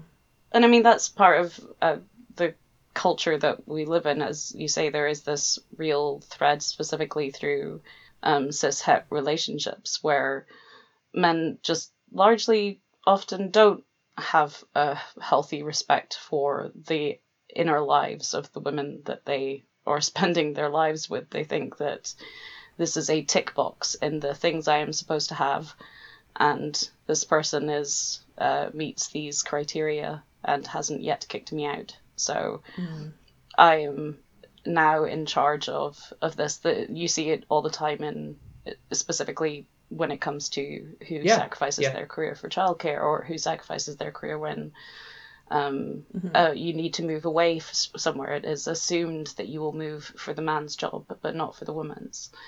And for a man to do that is considered heroic and unusual rather than Like, an equal thing to do. I think I wasn't originally anti Istrid, but I do think the point that he was making about like, oh, I was gonna go to Temeria for you. It's like, well, okay, well, good for you. Someone had to go somewhere. Yeah, like he was expecting her to go on do all this archaeology shit with him just as a matter of he expected her to be content with that. like this is exactly that conversation about like who moves like for their partner's job essentially, because like he's essentially responding to a genuine crisis she's having in her life, like where all she's dreamed and worked for has now become, well, as it turns out in the end, not impossible, but like much more difficult and unlikely. Like he responds to it with, well, you can be my live-in girlfriend. Yeah. I mean, as much as she did cause the crisis herself by refusing to go to Nilfgaard and doing the exact opposite of what Tissaia told her about controlling her emotions, his response should have been, we'll find a way to fix it, not, oh, well, you can be my girlfriend. Like, and she caused the crisis a little bit, but then, like, let's be real here, at the end, like, no, so did he, and also nobody wants to go to Nilfgaard. The entire point of the entire series is that nobody wants to go to Nilfgaard. Nilfgaard comes to you, and that's a problem. So we end this sort of horrible scene with that line, the no amount of power or beauty will ever make you feel worthy of either, as she storms out. And the next scene that opens is at the ball that is being held after everyone's initiations. And we see Fringilla dancing with King Verferel of Aedirn and is doing a bad job, and Verferel isn't happy. I think we'd already been told earlier in the episode that he prefers mages to come from Aedirn, and that's why Yennefer was supposed to go there, because she's from Vengerberg, which is the capital of He literally Aedirn. goes, like, an Edirnian would have known her steps. And then we see Tissaia approach young Queen Sansia with the children who are baby Foltest and Ada, basically. And of course, Foltest's messing with Ada and like playing with her hair. It's probably the most yikes way they could have played that It's a little scene. creepy. I'm not gonna lie. Yep. It's a bit turning of the screw. Then again, they can't really de-emphasize the fundamental yikesness of that entire situation. It's yikes by default. It's an incest story, yeah, it's going to be... And then basically we cut to Yennefer walking in to the Enchanter's fire room and insisting on having the enchantment, A, despite not having been initiated, and B, despite him not having any anesthesia prepared. Who? And it just Yeah. starts the intercut between the two scenes. To start on a lighter note, I won't Yeah. name any friends here, but someone I know once told me that they're a relative of theirs who happened to be not particularly fiscally well endowed at the time went to the dentist for a root canal surgery, and as a means of attempting to save money on it, specifically asked for no pain treatment or anesthesia undergoing it because they figured it might save them some money. And they got to the end of... Isn't that... Well, this is the thing. They went to the... I mean, you can have a root canal without anesthesia, depending. Like, I didn't have any anesthesia on the one root canal I had, but that's because, like, the nerve was dead. But if the nerve isn't totally dead, that is It was not. extremely bad Yeah, idea. I can. The condition that I've got makes local anesthesia really tricky, and so there's only one type of local anesthetic that I can actually have, and at one point the factory in Italy that makes it burned Oh, down, fuck. and so there wasn't any available, so I had to have a root canal with no local anesthetic. Yeah, It the was dude not went to the good. till and said, "Can you reduce my bill because I did not have any anaesthetic." Wow. And found out. Please tell me they did. Please did tell me you not. didn't go through all that with, It and counted it didn't for even naught. get any money. Like, off. like, no Oh my shit, God. because anesthesia is free. Why didn't he ask that first? Par. Yeah, it's part of the, especially if it's an NHS dentist, it's just part of You the would like presume, service yes. cost. Ugh. Yeah. So that's just so that you Yeah. know. Jesus. before we get to more grisly scenes. Ow. Yeah, I'll cede the floor now. Okay, right, yes. So Geralt is getting ready to go into the castle to try to cure the Striga, and Foltest and his soldiers are there blocking the gate. Foltest asks Geralt what he intends to do, and says that Triss has told him to trust Geralt. There's in fact a moment at the beginning where like it's initially a whole troop of guards that stand in front of the castle gate, and they've got weapons. So Geralt just like goes like, okay, I know what must be done. Draws his sword, and then Foltest appears and goes, so quick to violence. Yes, that's Geralt gives Foltest Redfrey's brooch. He says that it's a gift in case he doesn't survive the night, but that in case he's successful and doesn't survive. And says, this isn't my first time trying to save a princess who others see as a monster. And when Foltest asks what happened to the princess, he says, I killed her. Which Foltest seems weirdly fine when he says I think because like Foltest has chosen to trust Geralt at this point. I think like basically Foltest has like is aware that like he doesn't know what Geralt will attempt to do when he goes inside, but this is a bit like, I think, to be honest, this is where it's once again worth quoting the short story that this is based on, because in the short story Foltest says at one point to Geralt before he heads in, I don't know what you're going to do when you're faced with the Striga, and I won't know until the morning whether you went in to kill her or save her. Although and I'm terrified about this because she's my daughter, but I'm going to trust you because I think she's suffering. Like I think while it's not explicitly stated in the TV series here, I'm basically choosing to interpret his seemingly being quite calm about Geralt saying that as, you know, operating in the same sort of mentality. And I think, to be fair, like, as much as being a bit flippant about it, Geralt looks quite troubled when he says, I killed her, and he's clearly carrying this brooch around. So it's not like he's casual about the fact that he killed her. Yeah, exactly. It's not like there's any reason for Foltest to just go, yeah, sorry, I'm going to like withdraw my permission for you to go in now. Get out of my kingdom. I don't want you to murder her. Yeah, so this is where we also get Foltest finally admitting the affair, and in a quite yucky way, we tried to resist, and for all it brightens Love Castle shadows. I was just like, I'm kind of like angry at this scene for Henry Cavill not having given him like a harsher death glare at that moment than he did. Like, yeah, he should have given him the Stregobor death glare. Given him the Stregobor death glare, because like, yikes. Yeah. And we also get another... This was a moment where I was like, this is a bit Game of Thronesy in a bad way. Yeah, it got a little Game of Thronesy. And then we also get another line of, like, Witchers have no emotions chat, where Foltest says to Geralt, I envy you to live and never have to fall in love, which just... Again, yikes. Yeah. Like, yeah. Sorry, dude, but, like, this is not what this is about. No. I know, just like, yeah, him saying like this is this great forbidden love is just a little Lannister for me. It's extremely sinister. I'm just glad that scene doesn't drag on and we proceed into Geralt meeting Ostrid, who's tied up by a chain in that castle. In the bedroom. This is how the first game starts. This is the very first scene of the very first game.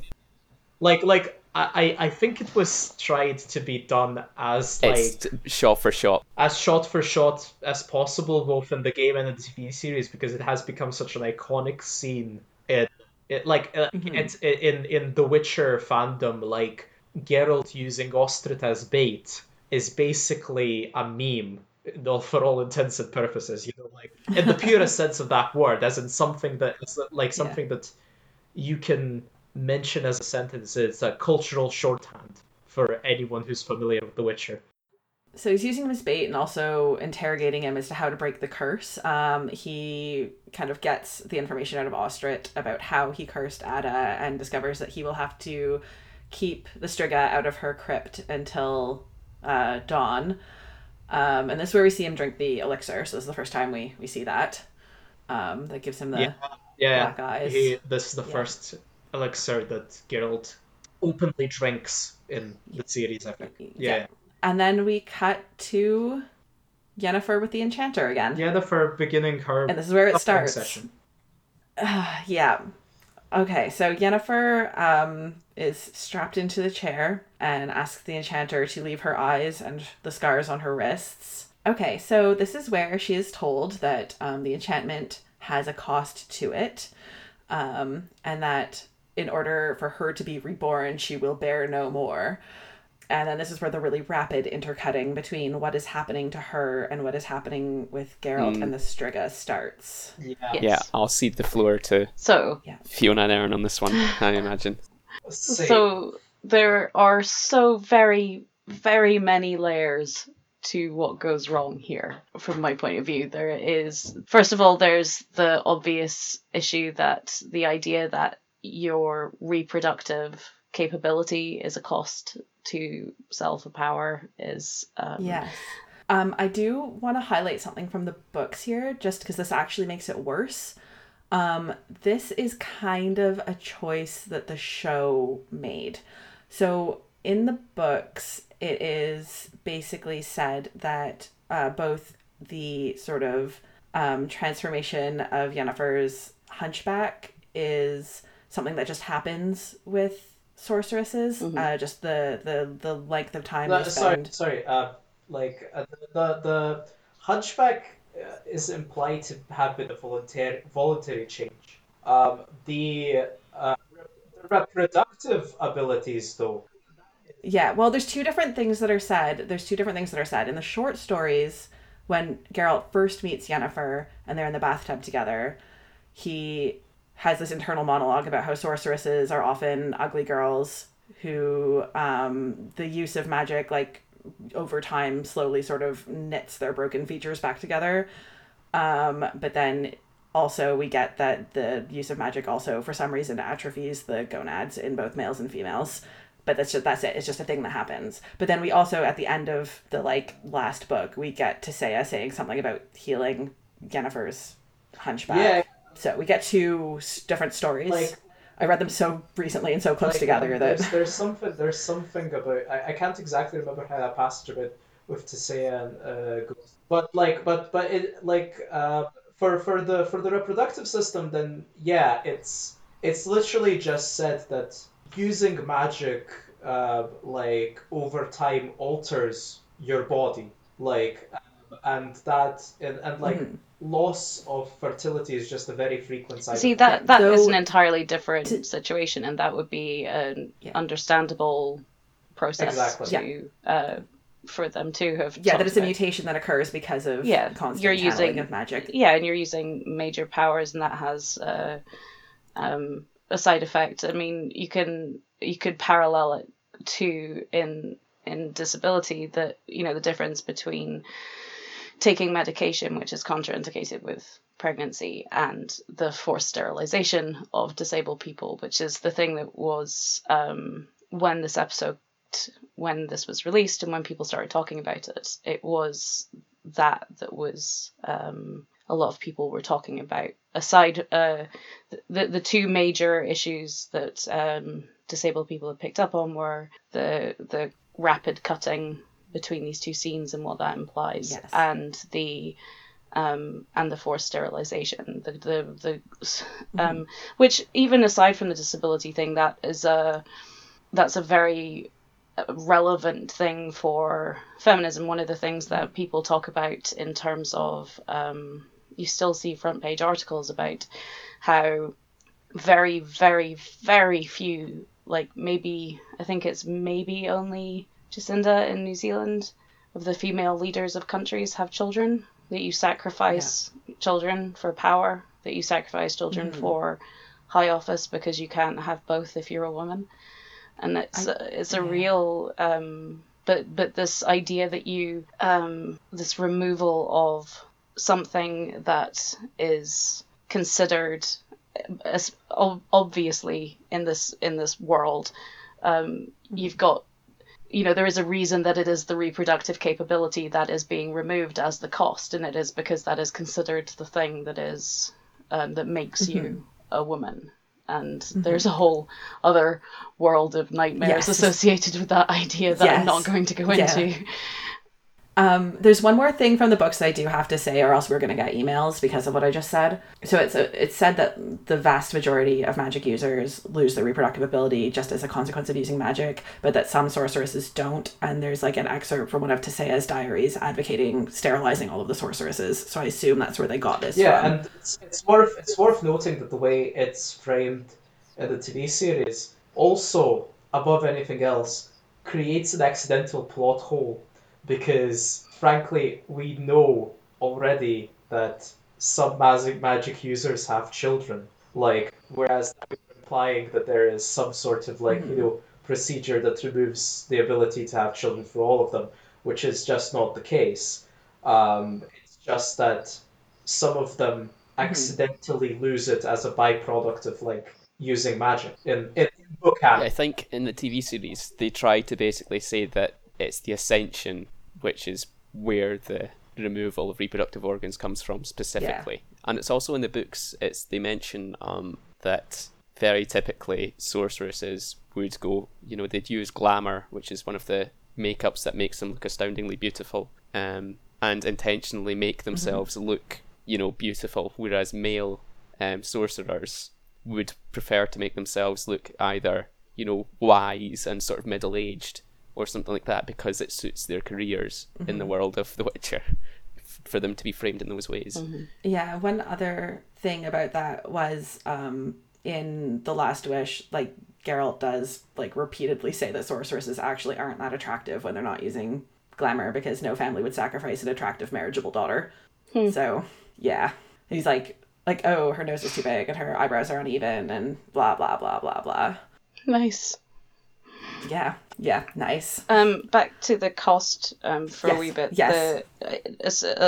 Leaving aside the reproductive aspect of it, one of the things that we tend to talk about a lot in the disability community is the ways in which we harm ourselves in order to fit in with the abled world. Because there's a lot of things that we have to do in order to, as a really simple example, I walk with a stick now. My joints are all fairly unstable, and leaning on a stick can be really bad for my wrists. But I have to do it because otherwise there's no way that I get the assistance or the time or the patience that I would need if I wasn't walking with a stick. I would be walking really slowly, and people get very impatient and shitty with you if you don't have a visible marker for that. So but when it comes to things like surgeries, particularly for people who have scoliosis or disfigurements or any kind of condition which causes a really visible deformity, then there is an expectation that you will submit yourself to surgeries in order to make yourself palatable to the outside world. These are largely often not done for reasons of pain relief or anything else, any kind of personal gain in terms of your quality of life, other than that people will hopefully treat you less like shit. And so you are submitting yourself to surgery is always a risk. It always carries massive dangers. And especially when you are reforming spines, you are risking paralysis, you're risking infection, you're risking death. These are things that people have traditionally been expected to undergo as a way of making themselves as like an abled person as possible, because that is the only way that we will adapt to disabled people, is if they've shown that they've tried hard enough to be as like us as possible.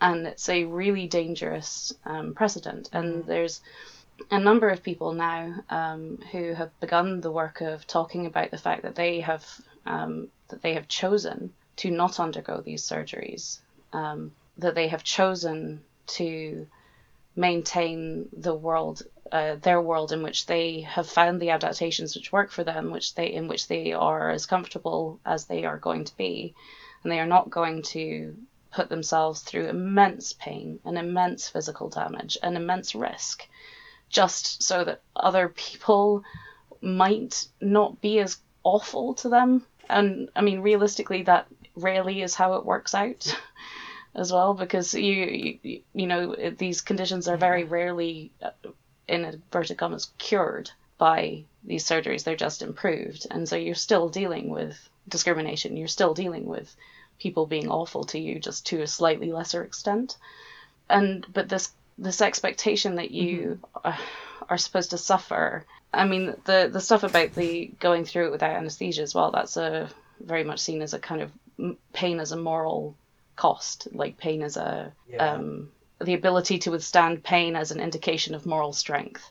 Yeah. And that's a And I think it's really interesting is I think that often comes up in the stories as like in terms of not necessarily always physical pain, but like the author doesn't seem to approve of people self-flagellating as a sign of moral rectitude. So it's interesting the show decided to go with this purifying pain angle. That's really interesting.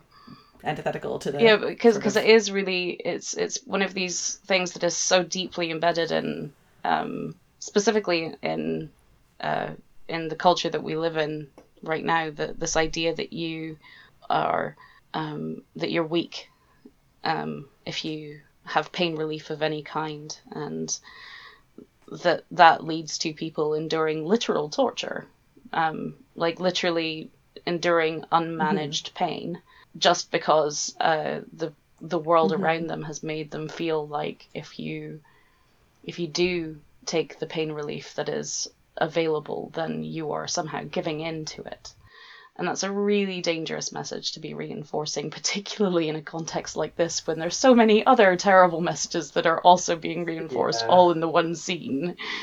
Yes. Should we talk about the way it's shot? Yeah. Well, you see the Striga going down the corridor with a hunchback at the same time as Jens is getting... It was entirely shot to draw a very obvious parallel between these two stories. I mean, it is impossible to suggest that it wasn't an intentional directorial choice to link the two cures. It felt like directorally. It was like, look how clever I'm being. Aesthetically, it is very, wow, holy shit. But then any level below that, when you actually think about the subtext of it and the meaning of it, then, as you say, there's all of these enormous issues around it. What, like, it's basically saying disabled people were, like, Yennefer was a monster who then got cured. Just like the Striga is a monster. You have these two young women who are being cured of their curse, and who will then become normal and therefore better. And it's a really, and going through a really traumatic process in order to get to reach that cure, which is harming them. It's a really, really horrifying demonstration of the idea that is in fantasy. It's in all fantasy. It's not just The Witcher. That disability is a curse. It is always a curse. It is something to be cured, something to be fixed, and it is a really. This is an unbelievably egregious example of, particularly when it comes to women, that a disabled woman is a monster. And yes, and we get a real horror movie build-up of the Striga as well. So you get this scene with the Striga where Geralt leaves Ostrit tied up as bait, and it's almost like something out of Alien, with like the tendrils kind of coming down by his face, and like, so we get this real sense of the Striga as like this horrible monster. She rips his organs out and like streaks blood across the floor, but then that's the scene where she starts walking down the hallway with the hunchback that's then sort of paralleled to Yennefer's hunchback, and the similarities in their screaming, it almost takes on the same tone, and just like the cutting back and forth is just... It's a very obvious directorial choice to parallel those two, because the idea is that at the end of suffering for both awaits... Well, one of them gets to become a princess, one of them becomes hot again. Yeah. And it's just it's I mean the most charitable interpretation would, I suppose, be that they're trying to parallel like Geralt, but it's not. The body language of the monster and the body language of Yennefer is so similar, and even with like when the Striga's like Yeah, breaking yeah. out of the chain and Yeah. Yennefer's breaking her chains. Yeah, It's, the arching of the back, the way that they are yeah, the moving. being sort of grappled and Yeah. escaping They the could have done something. yeah. They didn't have to include Yen's arc in this. They could have done it with like Geralt's trial of the grasses or something. Yeah. Then that would have been interesting because that's him being put through torture, Yeah. and it's horrible. It would be an interesting parallel that establishes their similarity as people, like Geralt and Yennefer's, because that is actually something comparable in that both of them where transformations that they like. Well, in Yen's Yeah. choice, she sort of had a choice to undergo, but like debatable, not really. And in Geralt's case, he just straight up did He it. was a child. Yeah, that would have been, I think, much better if they wanted to do some sort of intercut of their horrible experiences that paralleled Yennefer and Geralt. It would have been, yeah, much better if it was his child of the, or his Yeah, child that's of a the really grasses. interesting idea actually, because that would have removed a significant part of the kind of misogyny of this, which is just like, oh, let's torture women, yay! It's really great. It would have had Geralt suffer like only 3 in 10 people survive Yeah. trying the grasses, so it was Also, very much a very case much of involves a lot of danger of screaming death and for pain, him as so- much as it was for her. And torture, and yeah. Which I'm told the rumor is we're seeing it in season 2. That'll be interesting then. I wonder who'll play young Geralt. Yeah.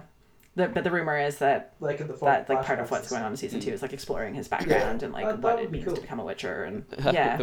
The folk who thought it would go chronological are going to be disappointed. There is no way to make this chronological. The series can't go chronological. don't even. It's impossible. Yeah, so it ends with, as Fiona points out, after all of this torture and comparing Yennefer to the Striga, Geralt has managed to survive the night. There's one thing I want to note here, which I actually think is the most fun thing in the confrontation between Geralt and the Striga. It's the bit where they race each other to her crypt. Makes me laugh every time. Like Oh, when yes, he and he literally dives in, tackles sort of, like, her shoulder out of the checks her. side. Like, it's so funny. It's like like It's an interesting bit of comic relief at the end of Yeah. Abject Horror. One of the interesting arguments that I was given when I first started obviously complaining, as did all the other disabled people about this particular scene, was that when it comes to the Striga and Geralt, then when he actually gets hurt by her, it is after she becomes human again. And so it's showing that that she wasn't a monster when she was monster. It's like, did you miss the part where she just ripped out a guy's entrails? Like, Yeah. was that just somehow not part of your viewing experience? it's literally not how it goes. Yeah. Well, in the story, what kind of happens is that first off, he takes a sleeping potion when he gets into the crypt and just sort of has a wee nap. And then when he wakes Nice. up from that nap, he doesn't know how many... They're supposed to wait for the cock to crow 3 times. He doesn't know how many have happened because he slept for too long. So he goes to approach her, and he hasn't waited for the cock to crow 3 times, and so she's still got her claws, and yeah. But yeah, what I was gonna say is like literally also like no, that argument doesn't hold water because Yes, the that's in problem is the that video game intro as well. the issue is that she isn't still yet perfectly human. Like she's still only proceeding out of the last stages of Yeah. being a Striga. And you don't hear the cock crow in the episode anyway, so... And I do think that this is one of the parts where I do think it's interesting that they do go on to talk about her as, registering that this is a massively traumatic thing for her, that she isn't just like, oh look, I'm now princess, whee, I'm going to run around. Yeah, no, she's had to be sent to the priestesses of Melita. And I think that that's a powerful thing, that this is again recognizing trauma, that these experiences are not wiped out by magical cures. And so again, like if they just kept it as that storyline, then it could have been a really good look at the effect of like long-term magic or even just isolation and being feared. It could have been a really good discussion of that, but unfortunately that storyline got subsumed by the comparison to Yennefer. It would have been very much more interesting to delve into some of the more aspects. She is basically like the princess is basically, yeah, she's a 14-year-old girl, but she's also now a feral child. Like, she's never been socialized. She doesn't have any support network. She doesn't know what it is to be touched or to be loved or to have any kind of interaction that isn't violent. And that's something worth talking about. Worth also saying, like, and I think Magnus will agree with me here, is that this is something that the first game could have really explored, but instead it just didn't. Oh, she's cursed again. Cure her again. Cool. It's quest finished. Yeah, so moving along. So we leave sort of Geralt bleeding out after he's had his sort of throat almost ripped out by the former Striga. And we cut to the newly transformed Yennefer doing a she's all that walking into the Can prom. I just point out, after you've just had a massive hysterectomy with no anaesthetic, you don't just walk around quite happily. Yeah, Yennefer does seem to not really fully understand the concept of you don't slink. Like, you can at least... like, she slinks in when she...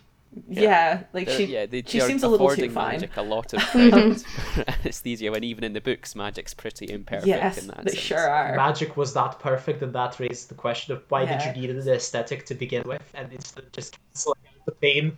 Exactly. This is actually an interesting point, because like I don't think it's at any point said in the books that what is essentially magic-based plastic surgery, like that all the sorceresses do actually, is all that painful. Like it's implied to be quite simple to perform. That's interesting. Yeah, and there are actually anesthetic spells. We get them in that sort of long battle. Right, so Yennefer walks right up to King Verferil, who is clearly very taken with her, and offers him a dance, despite Tissaia sort of being displeased and offering to get this misguided girl out Everyone of here. stares in jealousy. Like, Fringilla and Stregobor, and like even Sabrina looks a bit pensive. Like Fringilla and Artorias sort of exchanging enraged glares. Honestly, like, it's so funny that the only thing that Sabrina got changed is that she got a massive boob job. Yeah, it's not very subtle, is it? Yennefer is dancing with Verferil, and it's basically implied she's gotten exactly what she wants, that she'll be going to Aedirn, and Fringilla is going to get sent to Nilfgaard. And so from her dance, which she's doing much better than Fringilla did, it cuts to Triss, who is patching Geralt They have up. a bit of a conversation about destiny and all that. Yes, that's all that life is to you. Yeah, and Geralt's been calling out for Renfri in his Geralt sleep. is like also now very visibly like, I'm done with this place, give me my money and let me go. And Triss like calls him out on that a little bit and goes like, is that all that life is to you, money and monsters? I do want to point out one thing, because this is something I didn't notice until I watched it with the subtitles, and it might just be because my TV's sound is really bad. But did you notice when he's calling out for Renfri in his sleep, it actually does have a voiceover of her saying, people call you a monster too, and you chose? Yeah. I never noticed that until I watched it with the subtitles, so I just wanted to... And it's interesting because that is not a line that she said while she was alive. Mm-hmm. Like, so it also doesn't necessarily need to be anything like inherently much more than just that he's dreaming of Renfri saying that, but like still, it's interesting. And Triss gives him a polite talking to about how there's a vortex of destiny all around us, and you're also part of it. And then we cut to Ciri, as if to emphasize that. I think we need to pick up on one line though, because she said there's something out there for you, something more. Something more is the name of the final chapter of the second book, I think. Is it Sword of Destiny? It's the final short story in Sword of Destiny. Yeah. He's also given Renfri's brooch back. So it didn't get... Yeah, so it didn't get given to... So after she says that's all life is to monsters and money, he says that's all it needs to be. And when she says that there's this... You say that's all there is to this life, but there's a vortex of fate around all of us, Geralt, drawing our destinies closer, and then she gives Geralt Renfrey's brooch I back. didn't think about that, but also like that's actually kind of shitty because best case scenario that implies that Triss stole the brooch that he had given as a gift to Foltest for his daughter, and worst case Yeah. scenario it says that Foltest somehow just decided actually I don't need your gift after all. Thanks a lot for killing my daughter, but you can fuck off now. Like. Yes, we don't want any memory of this. Leave. And I somehow don't believe that it was the second case, so that implies that Triss stole that from Foltest, which is just shitty, really. Just unnecessarily cruel. But yeah, as you pointed out, Megs, she says, yeah, there's something out there waiting for you, something more, which is the title of the last chapter of the Sword of Destiny. That's and it cuts. The something more is Cirilla. Yes. So Cirilla is laying on the ground in the forest, and she gets up. There's crows cawing, and she's in a trance-like state, drawn to another part of the woods. There's these whispering voices. Yeah, the crow's call it transforms into a whispering of her name coming from the woods, and she continues onwards towards it, and Dara wakes up as well, and he follows her, and Dara trips because he steps on some bones, as they're approaching the forest, as he's trying to run after her, and he goes like, "What the hell?" And he tries to continue onwards, and an arrow nearly hits him but misses, and then another arrow hits him in the shoulder. While Ciri, in a trance and untouched, just continues onwards towards the forest. And episode ends. Yeah. Well, it has been a long one. This episode is all over the place. There's so much good in it. The first half of it, I think, is just great. We get so much character development for Yennefer, and that's something that the showrunner, Lauren Schmidt-Hissrich, has said that was one of her goals for the series, was to give us more Yennefer than the books do, and give us more character development and screen time. Yeah, I appreciate. More Yen is always good. Yeah. More Yen is always a good thing. But then, it feels like the director really fumbled. Most of this is stuff that really could have been dealt with by just having a disabled consultant anywhere, and it's, if you're gonna have, I'm really hoping that for the next season with the massively increased budget that they will in fact just find a disabled person to talk to, maybe one of the ones who's been making this commentary, because the thing is that this is not universally bad representation. There's so many good aspects to it, and that's what made it more sad that it the parts where it went wrong, because she could have been this amazing disabled character, and it did suck. We all knew as soon as she came on screen, like when we first saw the screenshots of it, those of us who didn't play the games or read the books or stuff, then we thought, maybe we understood that she was always going to be played by an abled actress, because that's how this works. You don't get disabled people played by disabled people in the media. So we understood that, but even then it would have been, this powerful woman who, with these disfigurements and disabilities, and it could have been amazing. And then, but as soon as she came on screen, we're like, yeah, we know how this is going to go. Yeah. Lauren Hissrich, if you're listening to this, hire Fiona as your consultant. Also quite to your podcasters. And to your consultants, because this is always the other problem with disability consultation, is that people expect us to do it all for free, because they think we are so desperate for decent representation that they just, that they'll just be like, you'll be so grateful that we're willing to listen to you, that you can come and do this. Which, to be fair, unfortunately does often turn out to be the case, because, most of us are starving for some kind of representation, and so we'll take it however we can get it. But, it would be really nice if they would show people that they respect the expertise that consultants have. Absolutely. Shall we wrap up there? It's episode 4. Is that the banquet episode? Yeah, it is. It's the episode that launched 1,000 ships. Got to thank Fiona for turning up and contributing so much. Yeah. Thank you so much for joining us, Fiona. Oh yeah, absolutely. Thank you so much for joining us this week, Fiona.